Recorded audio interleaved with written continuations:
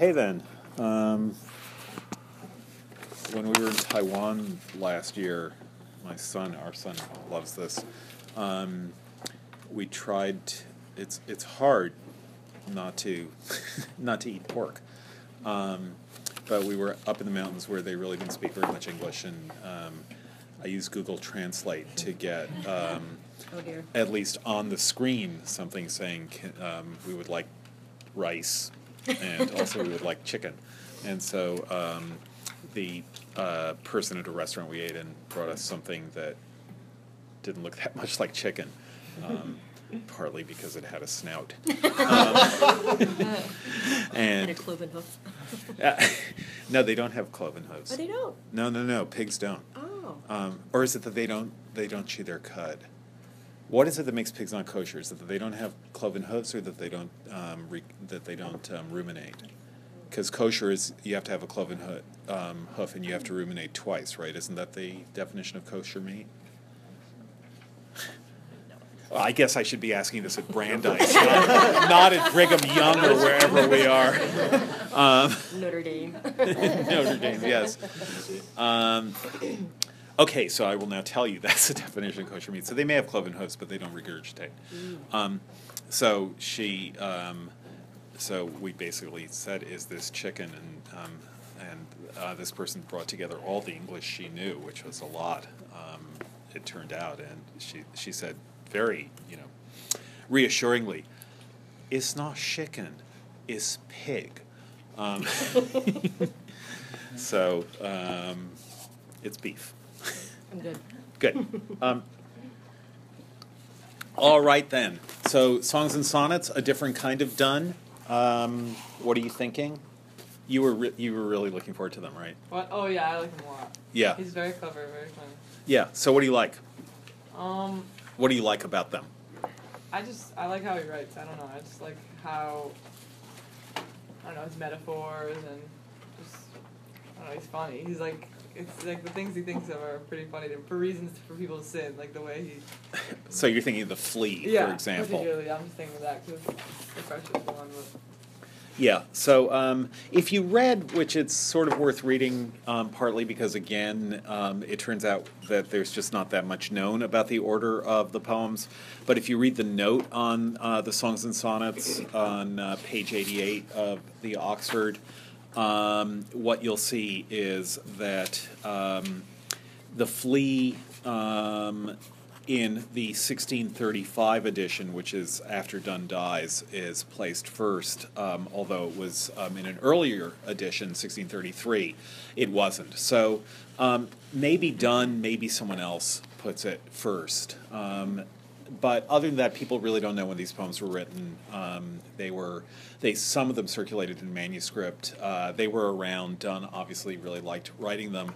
The basic idea that most people have, which is almost certainly not true because it's too neat, is that as a young man, Donne just wrote lots of poems about how you should have sex with him. Yeah. And then he got religion and wrote lots of poems about, one of them, a holy sonnet that we will look at, but haven't looked at yet, the one that begins, "Batter my heart, three-person God." Essentially, they take the form of why God should have sex with him. So, no, that anyone know how that sonnet ends? Anyone not chewing beef? Know how that sonnet ends? Well, you're not chewing beef anymore. With an appeal to ravish him. Yes. I am not chaste unless thou ravish me. So he says to God, basically, the way to make me chaste, the way to make me not sexually active is for you to take me, to ravish me. So that's a very neat division of Donne's life into two periods. What doesn't make sense about it, or what makes too much sense about it, is that Donne is saying that he's full of contradiction and contrast and contrariety. "Oh, to vex me, contraries meet in one." And that he's always, if above all these my sins abound. that sense of sinfulness in him has to, on some very, very basic level, be what everyone's sense of sinfulness is, which is something to do with sexuality. Sex and sin go together. And so that doesn't mean that Donne is writing highly sexualized poems about people he would like to sleep with through the end, but it doesn't mean he isn't. But it also doesn't mean that those poems are actually about sex. They may be other ways of writing about sin. It appears to be the case that Donne was happily though difficultly married. That is the situation. He got married in secret. His father-in-law was very unhappy about it. He thought that his father-in-law thought that he was beneath his daughter, but they loved each other. And some of the most beautiful poems, like Valediction, Forbidding Mourning, are poems where that's very clear. But that doesn't mean that you should put these poems in a biographical order. What Donne is a poet who is really interested in the wildness of the human mind. And I think that wildness is something that you see everywhere, and he's just totally surprisingly open about it. He is exploring the wildness of the human mind in his poems, in his sermons, in his devotions upon emergent occasions, and at different moments he will explore it differently and in different modes. So the take-home here is that you don't have to see a progression. You can, but needn't see a progression in the kinds of poetry that Donne writes, and I actually think that those poems are richer if you see them all as by Donne, rather than by someone who is changing the kind of person he is as he gets religion or becomes more mature or whatever.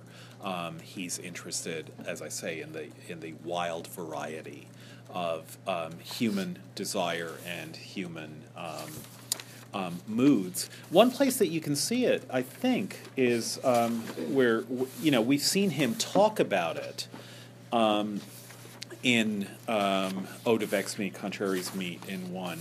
But if you just look at oh no, I'm not finding it.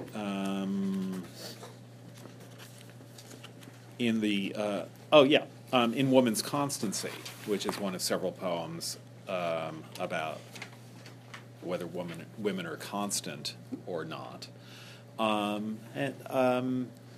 Here he's very direct, and I think this is a useful poem not to get overly censorious about Donne's hypocrisy. That is, it's kind of easy to read Donne as a hypocrite because of his demands, as in Go and Catch a Falling Star, or his lamentation that women aren't constant. Something that we saw also in the Paradoxes. But I think that it's not so much that Donne is a hypocrite. I think he's quite the opposite of a hypocrite. It's that he's interested in hypocrisy itself as a human instinct, the instinct to be a hypocrite. And so he represents that. He represents his own instinct to be a hypocrite because he's representing all of his instincts. He's not hiding anything.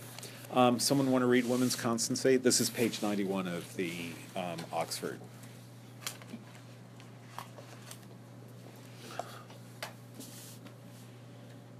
Yes. Tammy. Now thou hast loved me one whole day. Tomorrow when thou leavest, what wilt thou say? Wilt thou then antedate some new-made vow, or say that now we are not those persons which we were? Or that ultimate and reverential fear of love and his wrath any may forswear? Or as true thus true marriages untie, so lovers' contracts, images of those bind till sleep, that's image them unloose.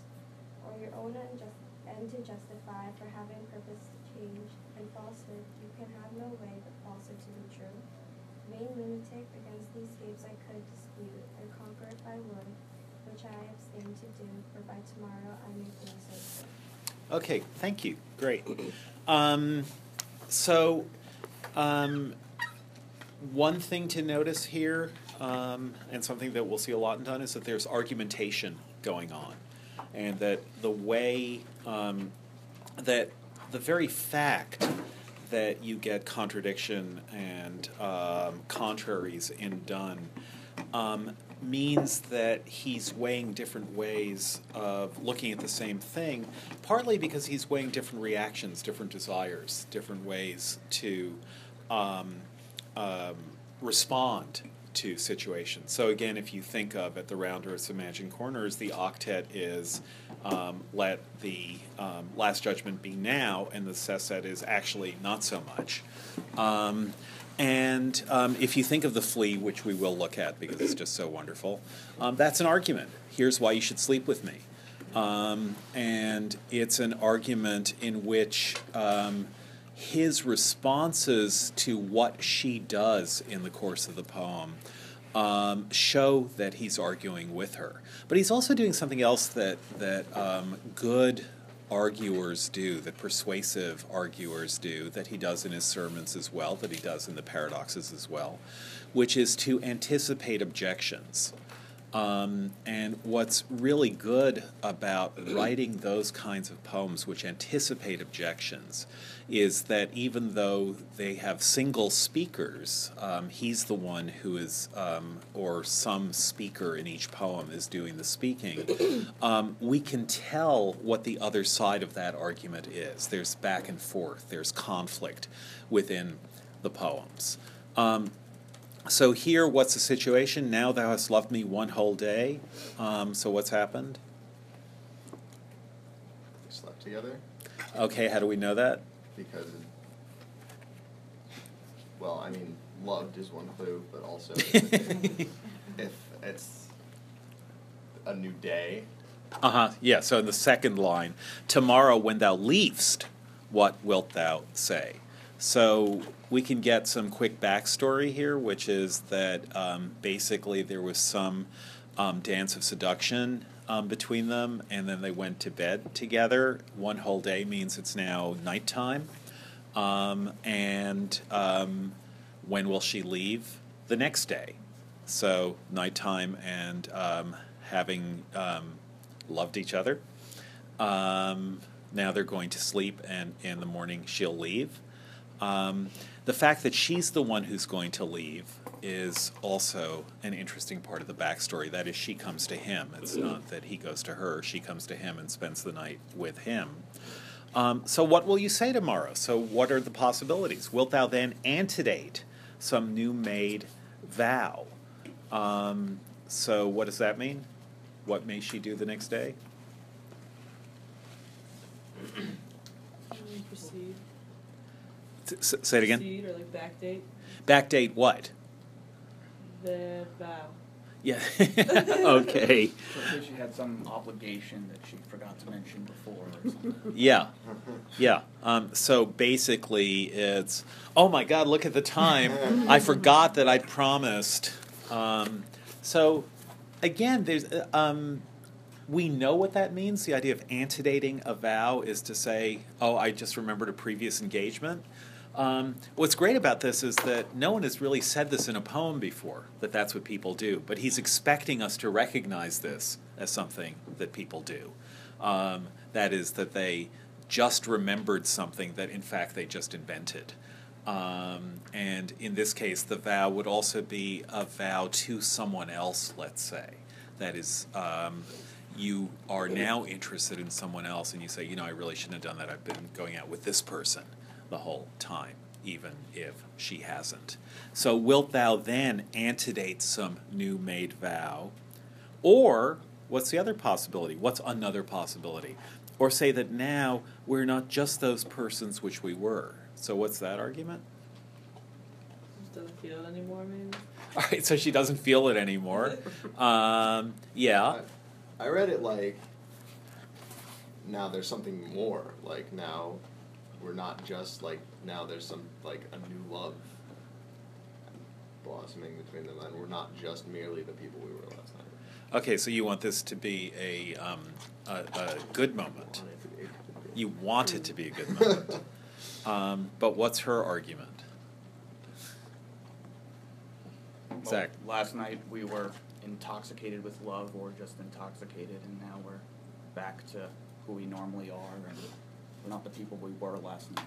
Okay, so we're definitely not the people we were last night. We're not just those persons which we were.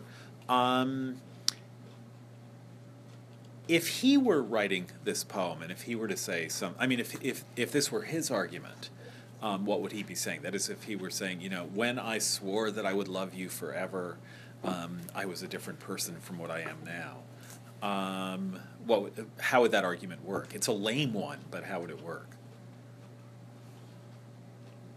So I have a quick question. The word "just" here, it doesn't mean it the way we would use it now, or one of the possibilities. I'm asking you. It means exactly, doesn't it? Yeah. As yes. opposed to like the Justin when Gatsby says it was just personal. Yes. Yeah. It doesn't mean merely. Yeah, that's right. That's right. So I think maybe you were seeing it as merely as we're not just those persons that we were, but we're something deeper.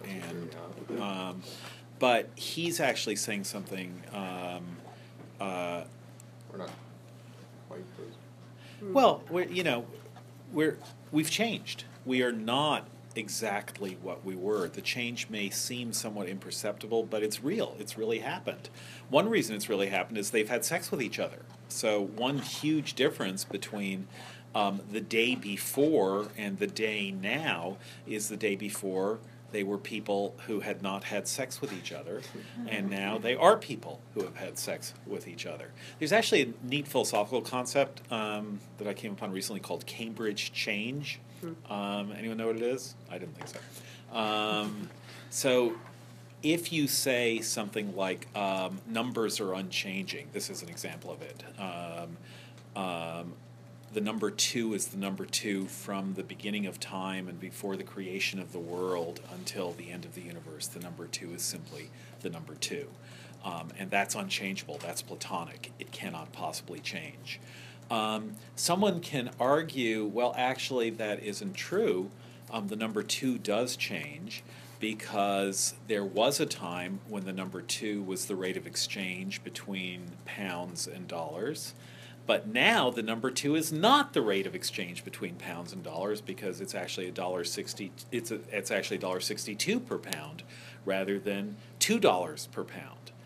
So since the rate of exchange between pounds and dollars is no longer the number 2 has changed. It's no longer the rate of exchange. That just depends on how you define number. Well, it depends on how you define change. Or define change. Yeah, what it means for something to change. So it's not saying anything different than the people who say numbers are Platonic. They're just using different change. Yeah, but so the idea in Cambridge change is it's a trick by which you can say nothing is permanent because everything can change, even the number 2 can change. So if a number can change, everything can change.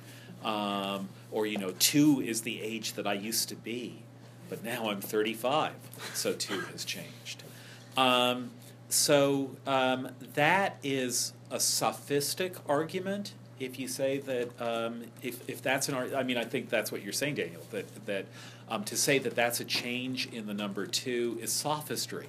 It's a change in our relationship to 2, but it's not a change in the thing that we are relating to. So sophistries always mean something like an argument in bad faith because you don't have an argument in good faith that you can make. If there were an argument you could make in good faith, that would be fine. Do you remember what Benedict says about why he really hasn't contradicted himself when he says that he will die a bachelor in Much Ado About Nothing? I said that, God, I can ask for a long one. That he had not lit when I said I would die a bachelor, I did not dream I would live a married man. Live to be a married man. Live to be a married man. Yeah. So, yeah, I did say that, but it's it's not that I changed my mind about marriage. You shouldn't think that. It's just I didn't think I would live this long, live long enough to be a married man. But of course, he has changed his mind about marriage. He decides that marriage is actually okay. So a sophistic argument, Cambridge change, you'll probably have to use it at some point in your life to get out of some kind of trouble, and it probably won't work. But it's, if you don't have anything better, go for Cambridge change. And that's essentially what he's now saying she may do the next day. That is to say, well, the people we were when we met yesterday were people who hadn't slept with each other, but now we're different people because we're now people who have slept with each other. And because we're not the persons which we were, we're not, those persons made vows, but we're different people. And so there's nothing wrong now. We're not breaking a vow by leaving. But now what we're getting actually is that they have made vows to each other. This is very artfully done on Donne's part. That's a pun, as you know, that he makes. When thou hast done, thou hast not done, for I am more. It's a pun that he's making on his name as well as his wife's name. But what is really artful about this is what Justy picked up on, is that when I asked, now thou hast loved me one whole day, what does that mean?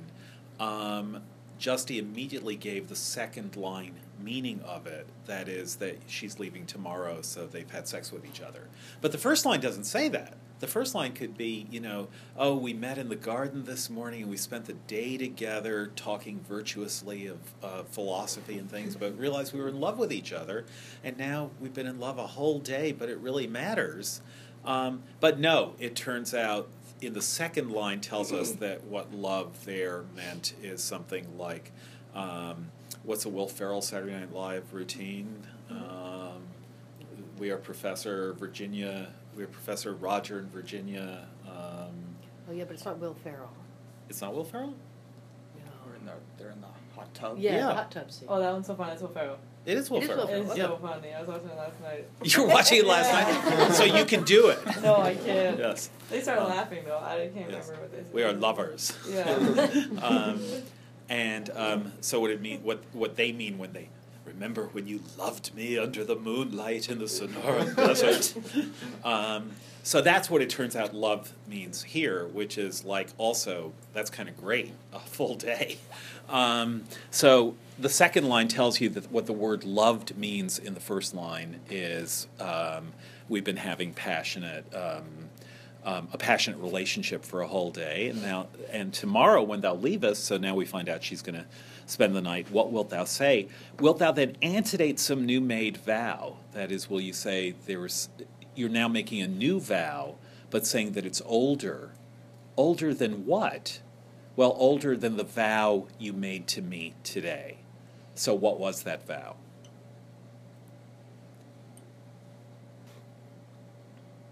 Oh, that she'd stay? Yeah, yeah, that this is real. That as Meatloaf says, I'll love you to the end of time. Some of you know that song. But you all know Meatloaf from Fight Club, right?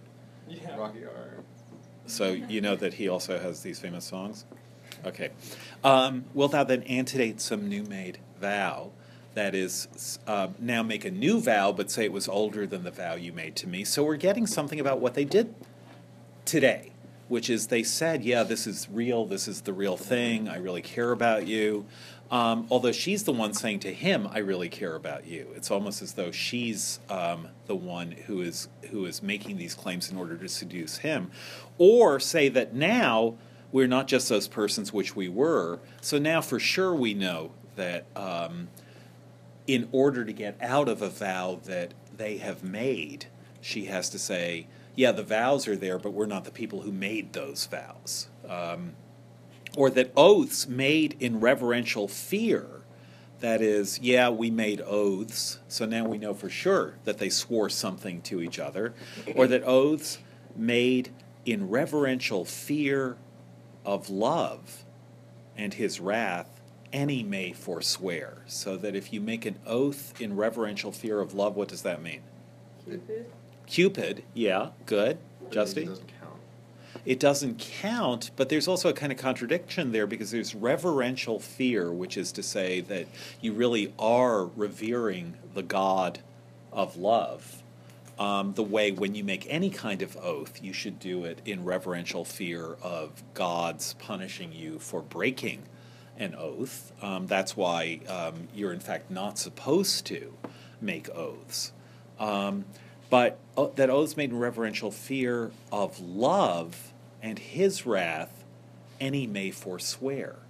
That is, but if love is forcing you to take those oaths because he will show wrath if you don't, and that's why you took those oaths, well, what wrath will love show?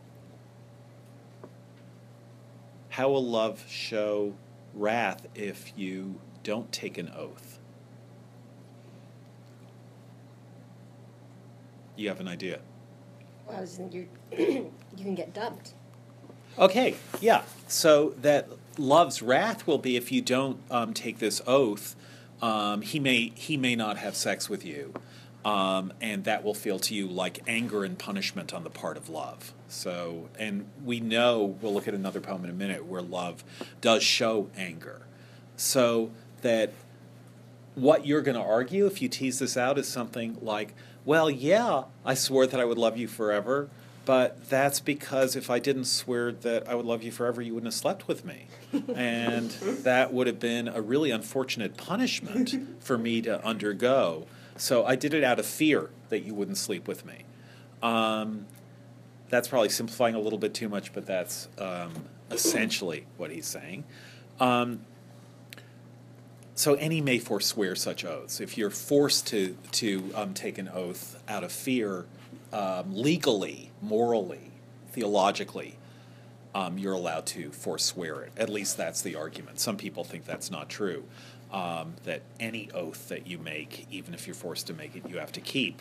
But that's what she is going to argue. Or another argument, as true deaths, true marriages untie, so lovers' contracts, images of those bind, but till sleep, death's image them unloose. So what's the argument there? So when you get married, you make an oath. When you die, like dissolve. So because death is similar to sleep, after they fell asleep, it's gone. Okay, and what's a lover's contract?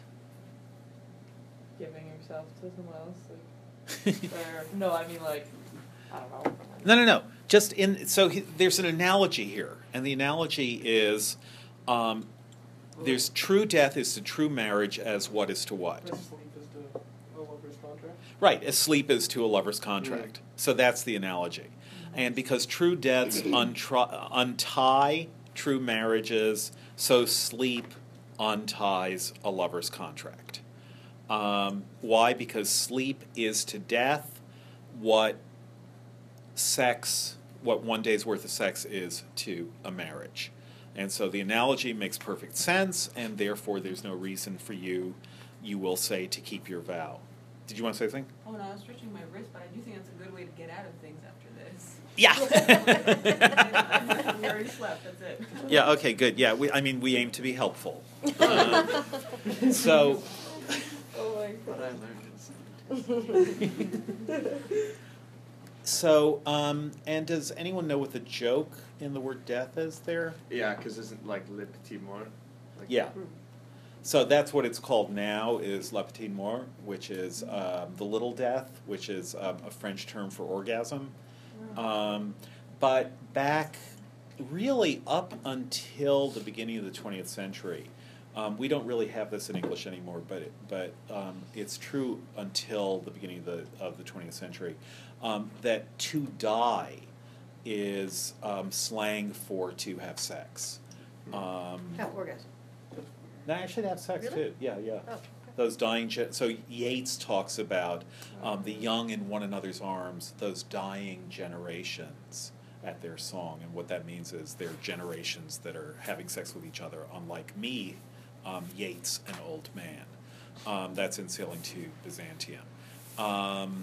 And yeah, it probably suggests orgasm. That is because you're spending yourself. You can see how it would have to do with it taking some time before you come back to life.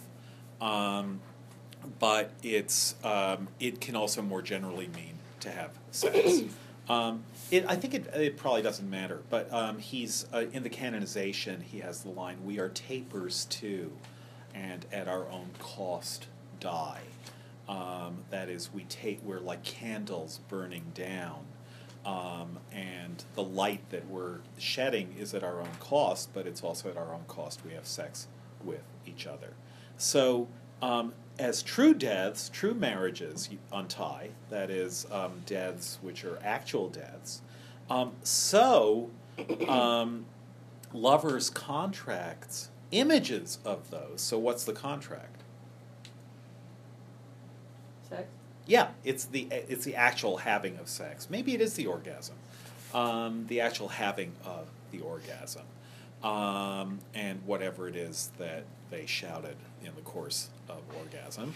But then you fall asleep, so it doesn't matter. No, Donne is not, I mean, those of you who took 18th century poetry know that Donne is not the dirtiest poet, but he's certainly in the dirtier half of things. So as true deaths, true marriages untie, so lovers' contracts, images of those, images of death, or images of marriage. That's the subtle pun there. Bind but till sleep, death's images them unloose. So do you see how that works? That is, so lovers' contracts, images of those. Of what? What's the those referring to? True marriages. True marriages, although interestingly, grammatically, you would have to say these. When you have two possible antecedents in a sentence like this, these means the latter and those means the former. So now Donne does have to rhyme. Although what's he rhyming those with? On loose. Yeah, so these really isn't going to work to rhyme with on loose. Those might. He does have to rhyme. But lovers' contracts could be images of deaths. Because then the idea would be, yeah, they are. That's what it means to die, in the sexual sense of die. So lovers' contracts, images of deaths rather than images of marriages. Bind but till sleep, that would be the image of death. So, or that would be another image of death. Bind but till sleep, death's image them on loose. So what does the word on loose there mean? Become undone.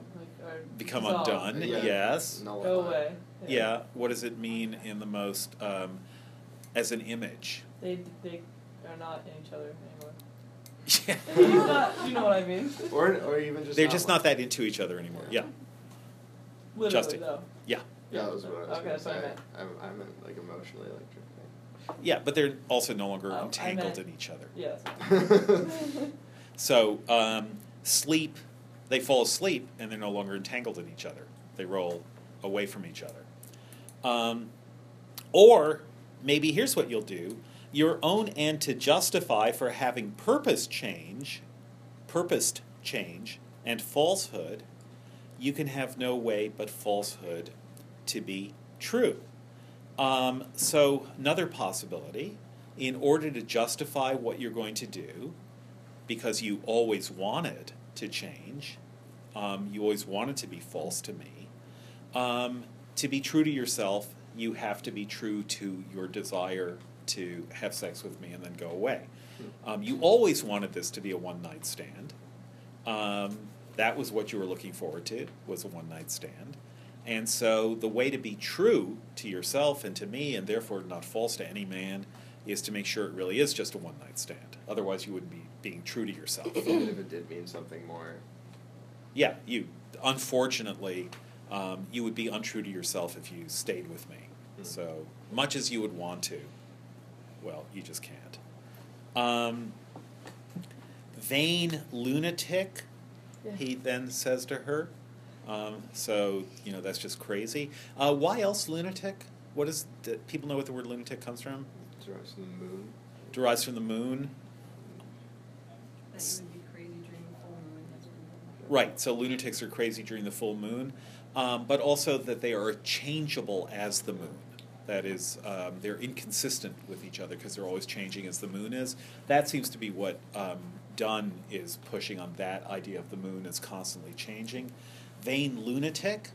But it's also like, yeah, you're crazy. That's not going to work.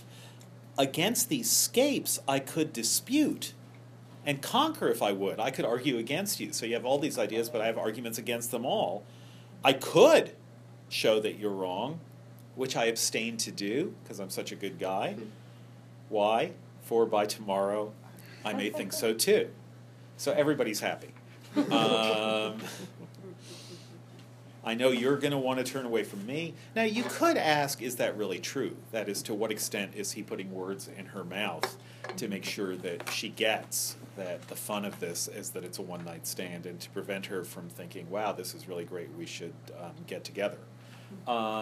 Those are questions he wants to raise. Those are questions that are coming up as well. Let's look at the Indifferent, which works on a somewhat similar paradox on page 93 of the Oxford.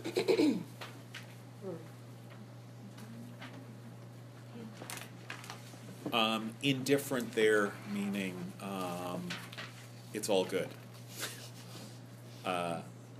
There's nothing, it's whatever you want. Doesn't matter to me. It's all good. Someone want to read it? Justy? Indifferent. I can love both fair and brown, her whom abundance melts and her whom want betrays, her who loves loneness best and her who masks and plays, her whom the country formed and whom the town, her who believes and her who tries, her who still weeps with spongy eyes, and her who is dry cork and never cries.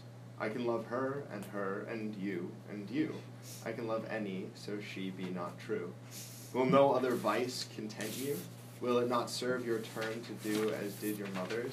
Or have you all old vices spent and now would find out others? Or doth a fear that men are true torment you? Oh, we are not. Be not you so. Let me and do you 20 know. Rob me, but bind me not, and not let me go. And let me go. Must I, who came to travel through you, grow your fixed subject because you are true? Venus heard me sigh this song, and by love's sweetest part, variety, she swore. She heard not this till now, and that it should be so no more. She went, examined, and returned ere long, and said, Alas, some 2 or 3 poor heretics in love there be, which think to stablish dangerous constancy. But I have told them, since you will be true, you shall be true to them who are false to you. Okay, so what's the joke here? He wants a woman who's going to be unfaithful. Yeah, he really wants a woman who's going to be unfaithful. He really doesn't want a woman who's going to be faithful. That's also a joke from Shakespeare. There's a similar moment in As You Like It where Touchstone says to Audrey, I really hope you're a slut. And for 2 reasons. One, because then you might sleep with me, like right away. And 2, because then you won't expect me to stay with you afterwards. So here you're getting some sense of him. Whatever this isn't hypocritical. He can love any kind of woman, both fair and brown, both blonde and brunette. Her whom abundance melts, what does that mean? Rich. The rich and those with the leisure and the desire and the ability to take pleasure and who are willing to do it at any time. And her whom want betrays. Who's that? Austere. Not austere, poor. And how is she betrayed by want? She can't have what she wants. Well, Or it taunts her. no, it's actually a kind of grim moment and not that grim a poem. She's like thin and gaunt. Oh, she wants to be able to love someone. No. No, yeah, Maybe that she's like a sexualized lower class woman. yeah. Oh. Namely A whore. a prostitute. Yes. Oh. Yeah, her who has to have sex with people that she may not want to have sex with in order to survive. In a 19th century novel, this would be a very typical figure in a 19th century novel. So, yeah, he can have sex with her too. There you can be a little bit troubled by the narrator. Her who loves loneness best, so a woman who really likes solitude, and her who masks and plays, a woman who likes to party. Her whom the country formed, and whom the town, whether from the country or town. Her who believes, that is, will believe anything, and her who tries, that is skeptical of all things. Her who still weeps with spongy eyes, and her who is dry cork and never cries. They're all good. I can love her, and you readers of this poem. I can love any, so she be not true. That would be the only thing that would be wrong, is if she were faithful. That's a real vice. Will no other vice content you? There's a world full of vices. Why do you have to be true? Will no other vice content you? Will it serve your turn to do as did your mothers? Can't you be like your mothers who did what? Cheated on her. Yeah, who slept around. Can't you just be like your mothers? I know that they've slept around. He's also implying. What's wrong with that? Or have you all old vices spent and now would find out others? Or are you just that much of a sybarite, that much of a embracer of vice that you want them all? Or are you afraid that men are true? Or does the fear that men are true torment you? Are you trying to get us back for being true to you? Don't worry. Oh, we are not. Be not you so. Let me and do you 20 no. Rob me, but bind me not, and let me go. So what does that mean? Don't make me be in a single relationship with one person. Like, Uh-huh. let me go around. Yeah, and literally it's, what you would say to someone robbing you, if a highwayman stopped you, is, yeah, take the money, but don't tie me up. So rob, how would he be robbed? You'd be paying a prostitute, perhaps. Well, Just like take me. Like, yeah, take me, basically. Take my substance, take what is valuable in me. Shakespeare calls this the expense of spirit. That is, take what I will expend for you. Rob me, but bind me not, and let me go. Must I, who came to travel thorough you, so I was traveling because I wanted to see you, and now you're going to rob me because you're actually going to be the highwayman who robs me on my travels. But I, who came to travel thorough you, must I grow your fixed subject because you are true? I was traveling. I was just going through your land. Do I have to now become your subject? Will you now become my ruler? Does that really have to happen? So this all then turns out to have been a song that he's sighing, and Venus, the goddess of love, hears this, and she's outraged. Venus heard me sigh this song, and by love's sweetest part, variety, she swore. So the sweetest part of love is variety, and Venus, who knew that, swore by love's sweetest part. She heard not this till now. Like, I cannot believe this, that there seem to be women who are being faithful. That's really, really outrageous, says the goddess of love. So again, what kind of love is it? Well, it's love as sexual act. It's love as in falling in love far and wide.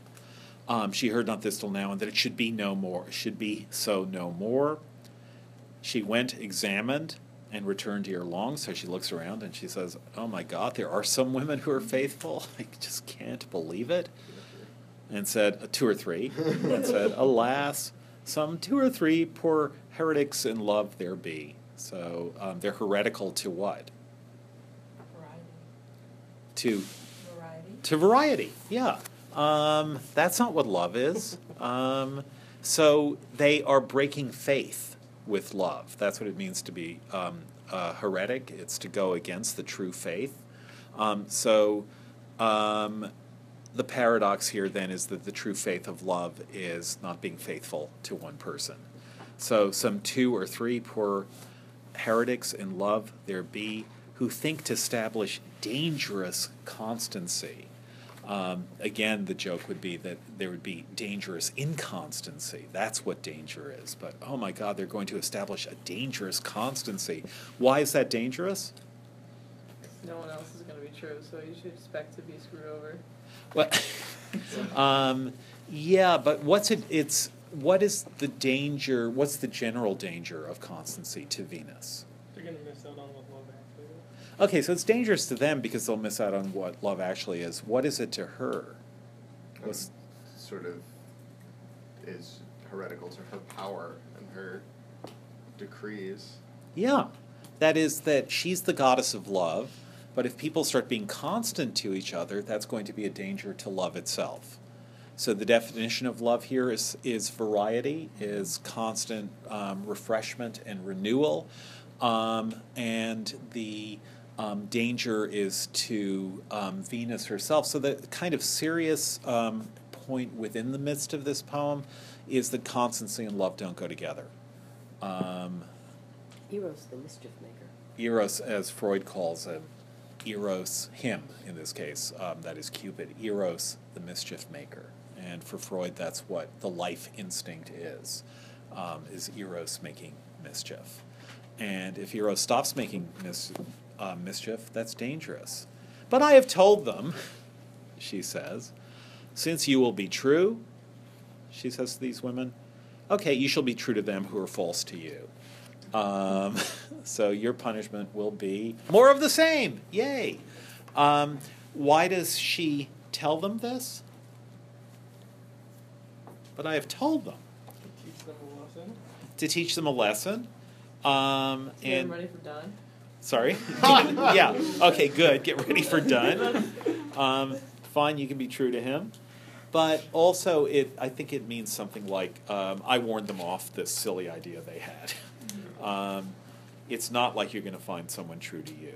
So if you're going to be true, you're going to be true to them who will be false to you. So don't do it. So that solves that problem. And Donne is just as glad about it. Okay, let's go look at the Flea, the first of the 1635 version of the Songs and Sonnets. So, who's he talking to? Woman.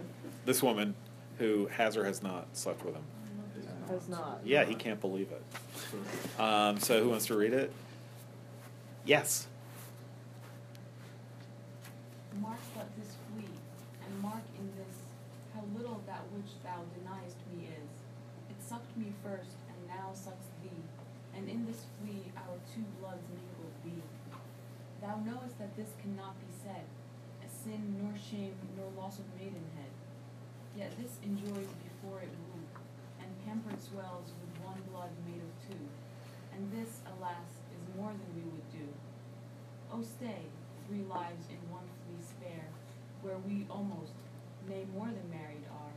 This flea is you and I, and this our marriage bed, and marriage temple is.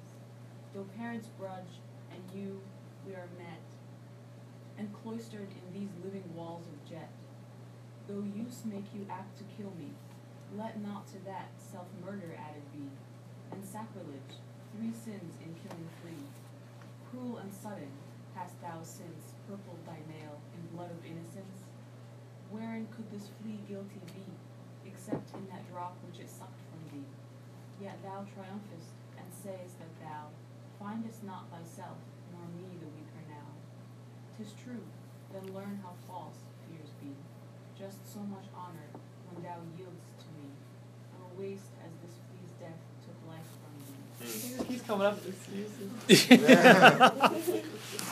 Did he ever practice law, or wasn't he trained as a... Yeah, he was. But he didn't practice.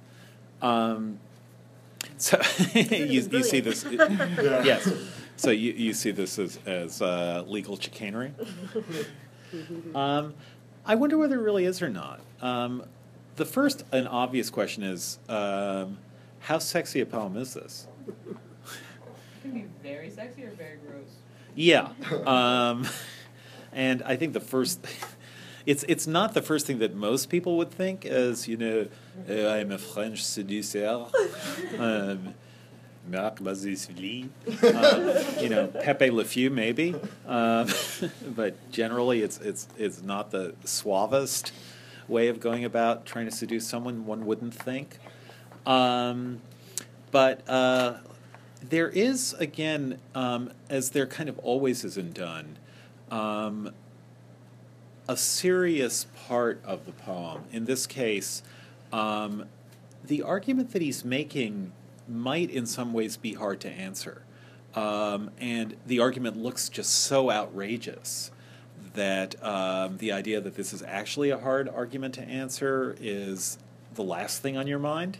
Some of you may know that John Burt wrote her response. You should ask him about it, or I'll ask him whether I can bring it in. But it's pretty funny, her response to him. But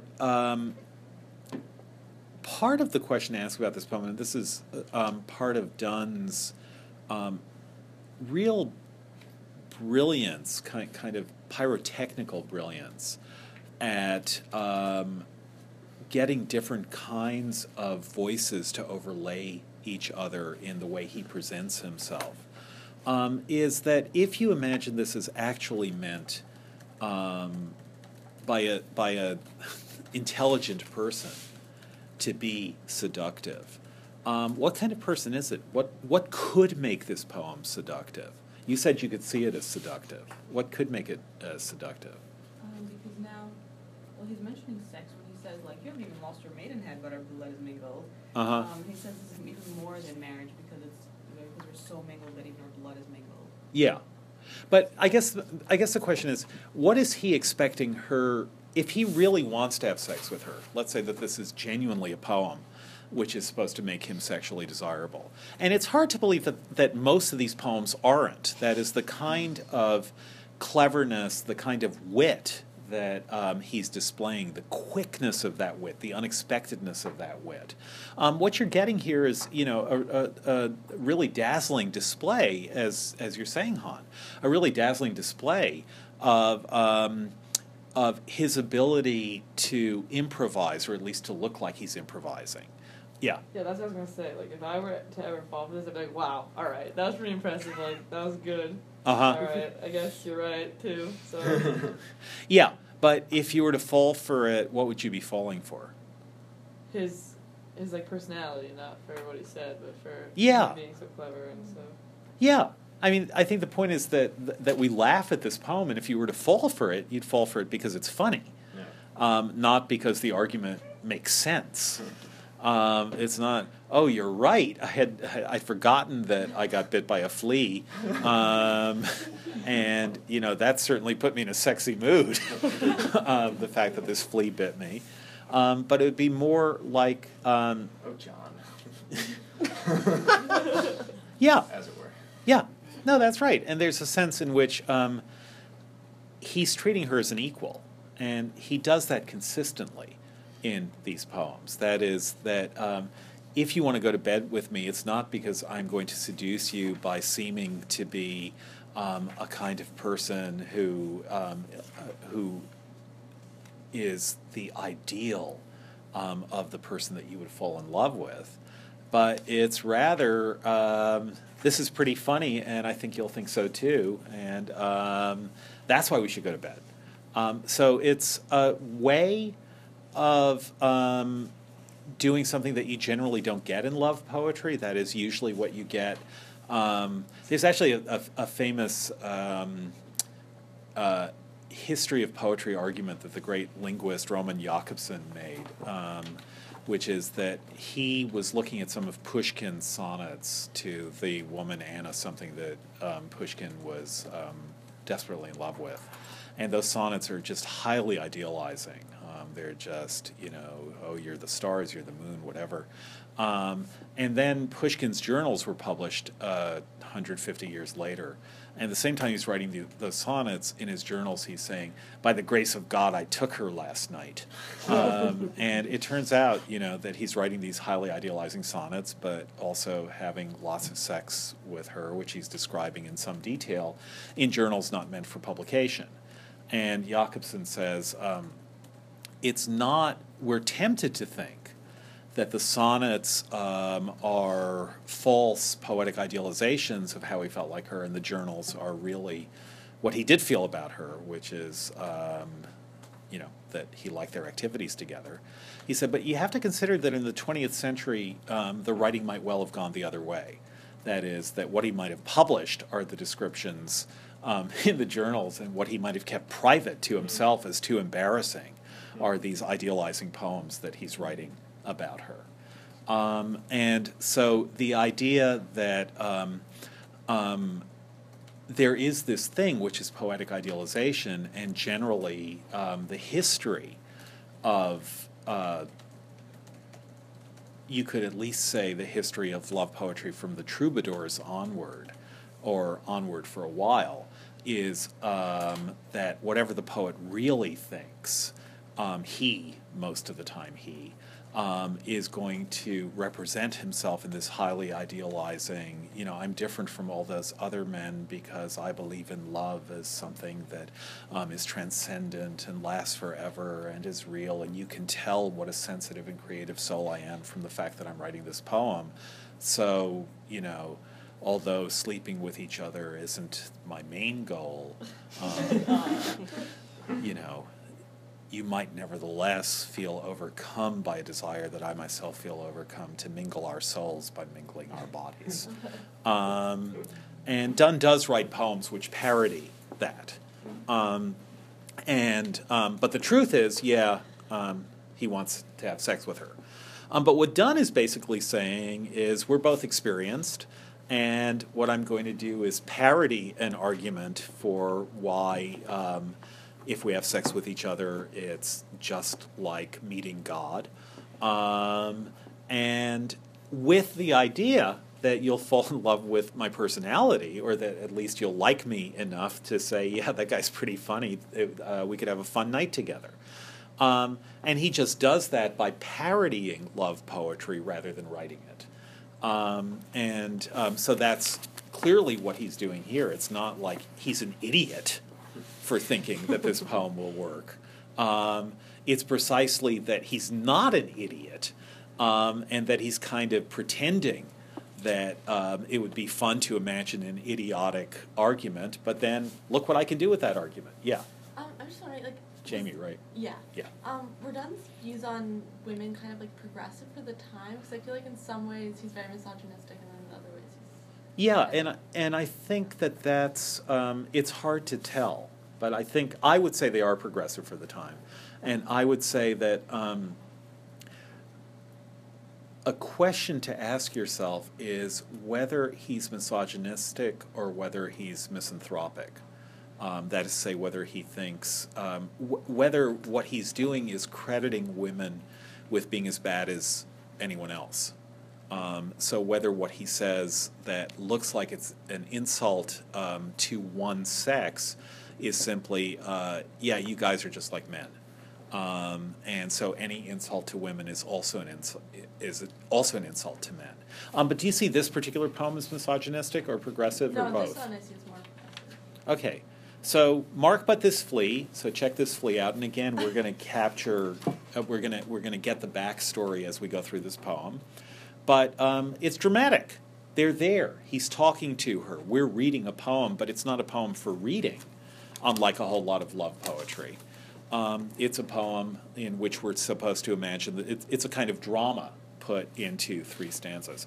Mark but this flea. So we know there are 3 beings there, him, her, and a flea. Yes.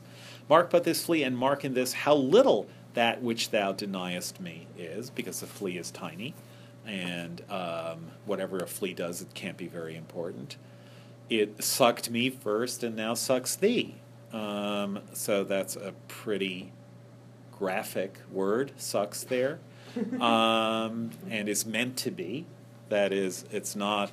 Oh yeah, in the 17th century they talked about fleas sucking, where we would talk about fleas biting. No, it's got the same kind of resonances and overtones that it would have in the 21st century. It sucked me first, and now sucks thee. And in this flea, our two bloods mingled be. Why? We put them both. Yeah, yeah. So their blood is combined in the flea. Thou knowest that this cannot be said a sin or shame or loss of maidenhead. So you haven't lost your virginity because a flea bit you. It's not sin, it's not shame, it's not loss of maidenhead, even though our bloods have mingled. Yet this enjoys before it woo. What does that mean? Flea enjoyed the woman's essence before, without courting her. Like, You didn't have to Yeah. buy her dinner. Yeah, exactly. It enjoys before it woo. No need to do any courtship. It just goes and enjoys her. And that's okay, right? So that's what he's saying here. Look at this flea. It enjoys before it woo. And pampered swells with one blood made of two. So what's the flea being compared to there?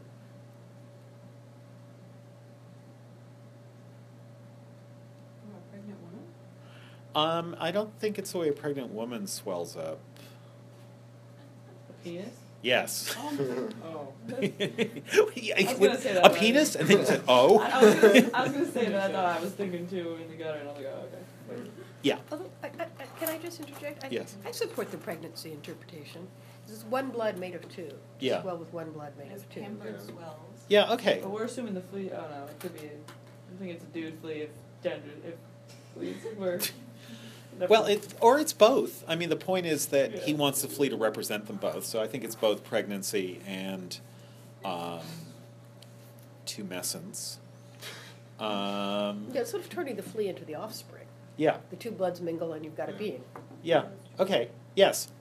But you're saying a pregnant person with the blood within the flea, which can be the result of sex, but also a penis. Because that's the combination of all those things within the image of the flea. Who knew? But yes.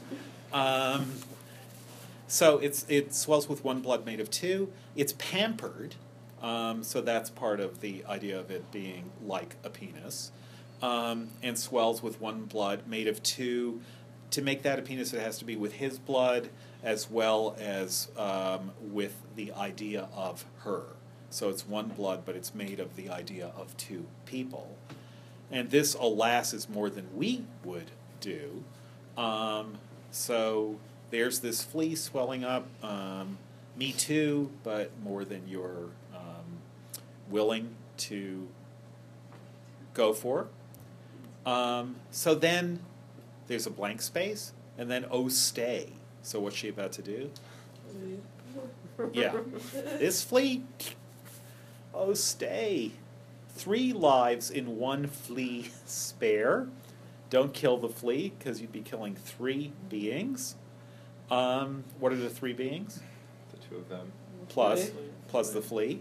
Oh, stay 3 lives in one flea spare, where we almost, nay, more than married are, because we're not just married, but more than married within the flea. 3 lives. What is that reminding you of? Yeah. So what do we make of that? The sudden theological view of the flea as the Trinity. That could be the beginnings of a parody of a love poem that compares sex to meeting God. Okay. Yes. An element of it. And compares a flea to meeting God. Right. Yeah. Or the blood of all of us, like like when he sacrificed himself, we're all part of him, or whatever. Yeah. Well, the blood of the lamb, or the blood of the flea in this case. So, oh no, I can't believe you're going to... It's sacrilege. You're going to destroy the Trinity by killing this flea.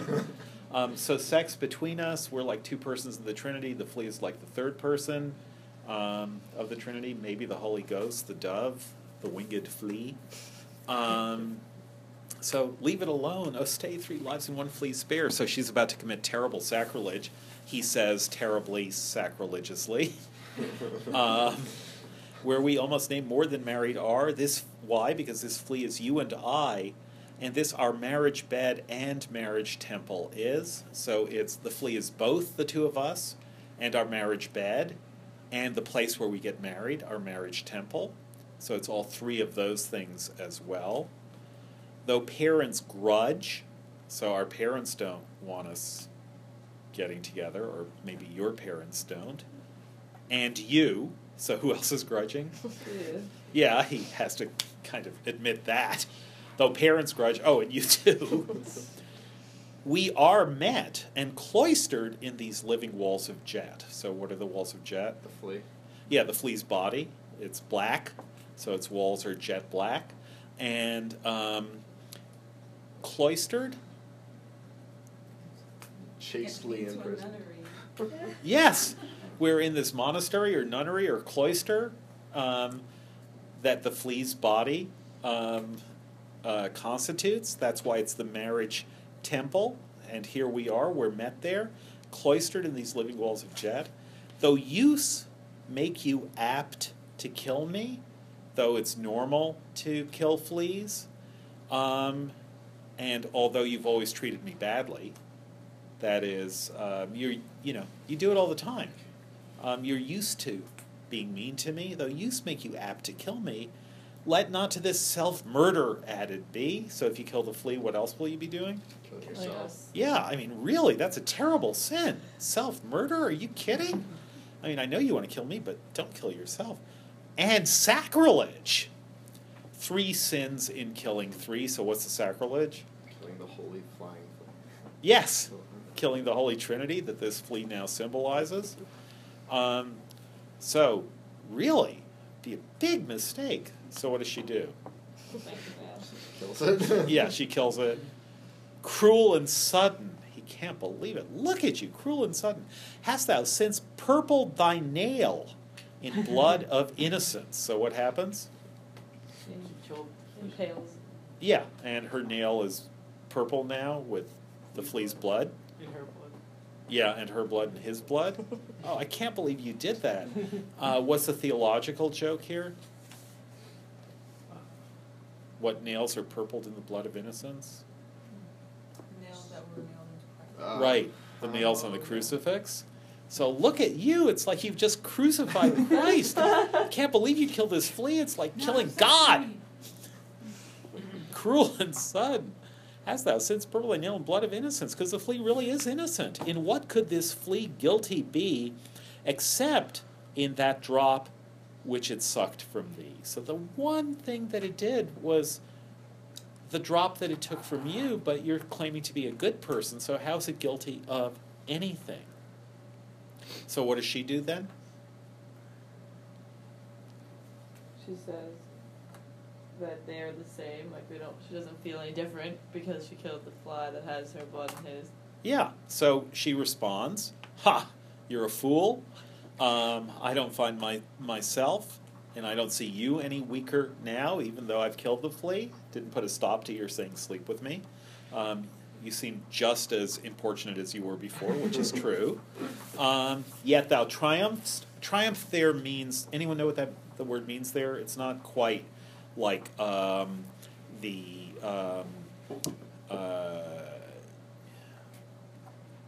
Patriots did not triumph last weekend.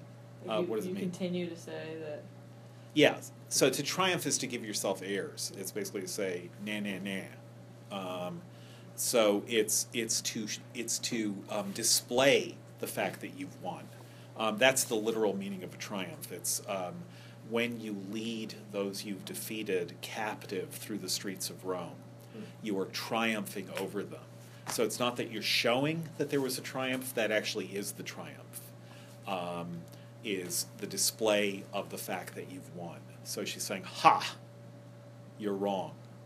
I killed the flea, and I don't find myself nor you any weaker now. And that's where he thinks she's fallen into his trap. 'Tis true. You're right. Then learn how false fierce be. fears be, you shouldn't worry. Just so much honor, when thou yieldst to me, will waste, as this flea's death took life from thee. So, when you yield to me, how much are you going to lose? Nothing. Nothing. It's just like, the flea bit you, it was fine.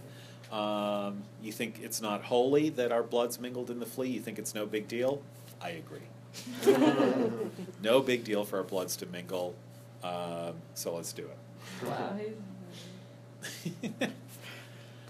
Wow, So, again, so Jamie, you still think of it as progressive? I think so. Yeah, no, I agree. And it's treating her as someone who will get his jokes. What he doesn't do, which a lot of people do, is make jokes that are supposed to be over the head of the person at whose expense they're being made. His jokes are never, or almost never, at the expense of someone who won't understand that they're jokes. He's always joking with her rather than beyond her. Let's look at one more. So the one. Well, let's get.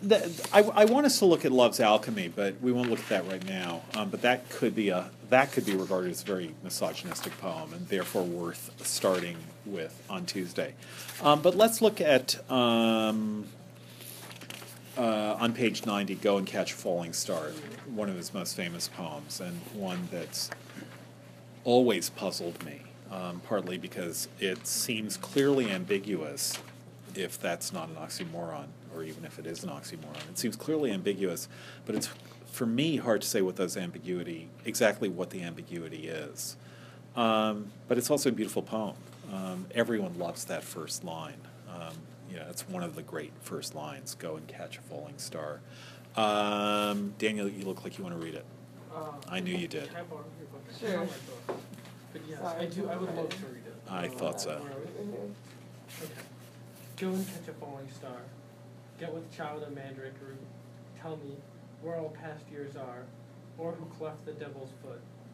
Teach me to hear mermaids singing, or to keep off envy stinging, and find what wine serves to advance an honest mind. If thou beest born to strange sights, things invisible to see, by 10,000 days and nights, till age snow white hairs on thee. Thou, when thou returnest, wilt tell me all strange wonders that befell thee, and swear, nowhere lives a woman true and fair. If thou find'st one, let me know. Since a pilgrimage were sweet, yet do not, I would not go. Though at next door we might meet, though she were true when you met her, and last till you write your letter, yet she will be false ere I come to 2 or 3. Thank you. So if you were to summarize it in one line, what's it saying? There is no true woman anywhere in the world. There's no true woman anywhere in the world. Yeah, I went on this really long journey, and then Yeah. maybe 2 or 3. As I was saying again. Well, there's that question, maybe 2 or 3. But what is it easier to do than to find... Sorry? Sin. Okay, yeah, well, it's always easier to sin. But what's the hardest thing that the addressee of this poem is asked to do? Like, he has a choice of things to do. What's the least likely to get success? Catch a falling star. No? Find a woman true and fair. Yeah. It's easier to do what? Catch a falling star. Or... Get with child of mandrake root. Or... Who cleft the devil's foot? Oh, you skipped tell me where all past years are. Oh, sorry. Or who cleft the devil's foot. Or to hear mermaids singing. What 20th century poet picked up on that? T.S. Eliot. Uh-huh. Line? I heard the mermaids singing each to each. Mm-hmm. I've heard the I do mermaids not think that they will come. that they will sing to me. Sing. Yes. I memorized that. You did? For what? For you. For me, you I memorized- recited it for you and for close reading, theory and practice. Okay, you forgot the line, I forgot that you memorized it for me. That's fair. It's fair. Okay, so it begins. Oh, now I remember, yeah. Let us go, then you and I, when the evening will spread out against the sky, like a patient at the rise upon a table, on a Yep, table. upon a right. Yeah. Okay. Eliot is largely, so that's T.S. Eliot's Love Song of J. Alfred Prufrock, and it ends, we have lingered, I've heard the mermaids singing each to each. I do not think that they will sing to me. Eliot was one of the people largely responsible for recovering Donne in the 20th century. Eliot thought Donne was really, really great, and that people should be reading him, and we are. And he's clearly thinking of that. So there's some great lines there, and they're very different from each other. So go and catch a falling star. That seems like a great thing to do. That's like a refrigerator magnet quote, inspirational. Except here what it means is you can't. But it's still a lovely idea. Go and catch a falling star. Get with child a mandrake root because they look like they're humans. That's the point about mandrakes, and they are said to screech if you pull them out of the earth, and it's bad luck. But they're not humans, so you can't get one with child. Tell me where all past years are. So what's happened to the past? Where did it go? That's a pretty plangent question. Tell me where all past years are. Or who cleft the devil's foot? That's a kind of theological or mythical, biblical theological question. Why does the devil have a cleft foot? Teach me to hear mermaids singing, which we can't. Or to keep off envy's stinging. Hard thing to do, not to feel envy. That's quite a little catalog there of impossible things. And some of them are real life, some of them are not, and yet they're all impossibilities. And find what wind serves to advance an honest mind. That is, can you find a wind that will blow you to a good place, that will advance you in honesty? And then again, if thou beest born to strange sights. So, catching a falling star, knowing who cleft the devil's foot, hearing mermaids singing, that's not that strange. But if you're born to really strange sights, to invisible things, the one sight you'll never see is a woman true and fair. Why true and fair?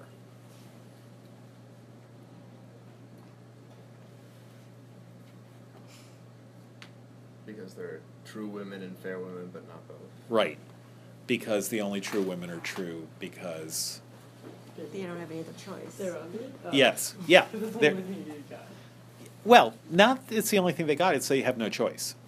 That because they're not fair, no one is sleeping with them, and therefore they're true perforce. That's Shakespeare makes the same. Donne probably gets a lot of ideas from Shakespeare. Again, it's not absolutely clear, but it's probable, and that's an idea that comes up a lot in Shakespeare's plays. Think of Ophelia saying, "Could honesty, my lord, have better commerce than with beauty?" Ophelia talking to Hamlet. They're discussing truth and fairness.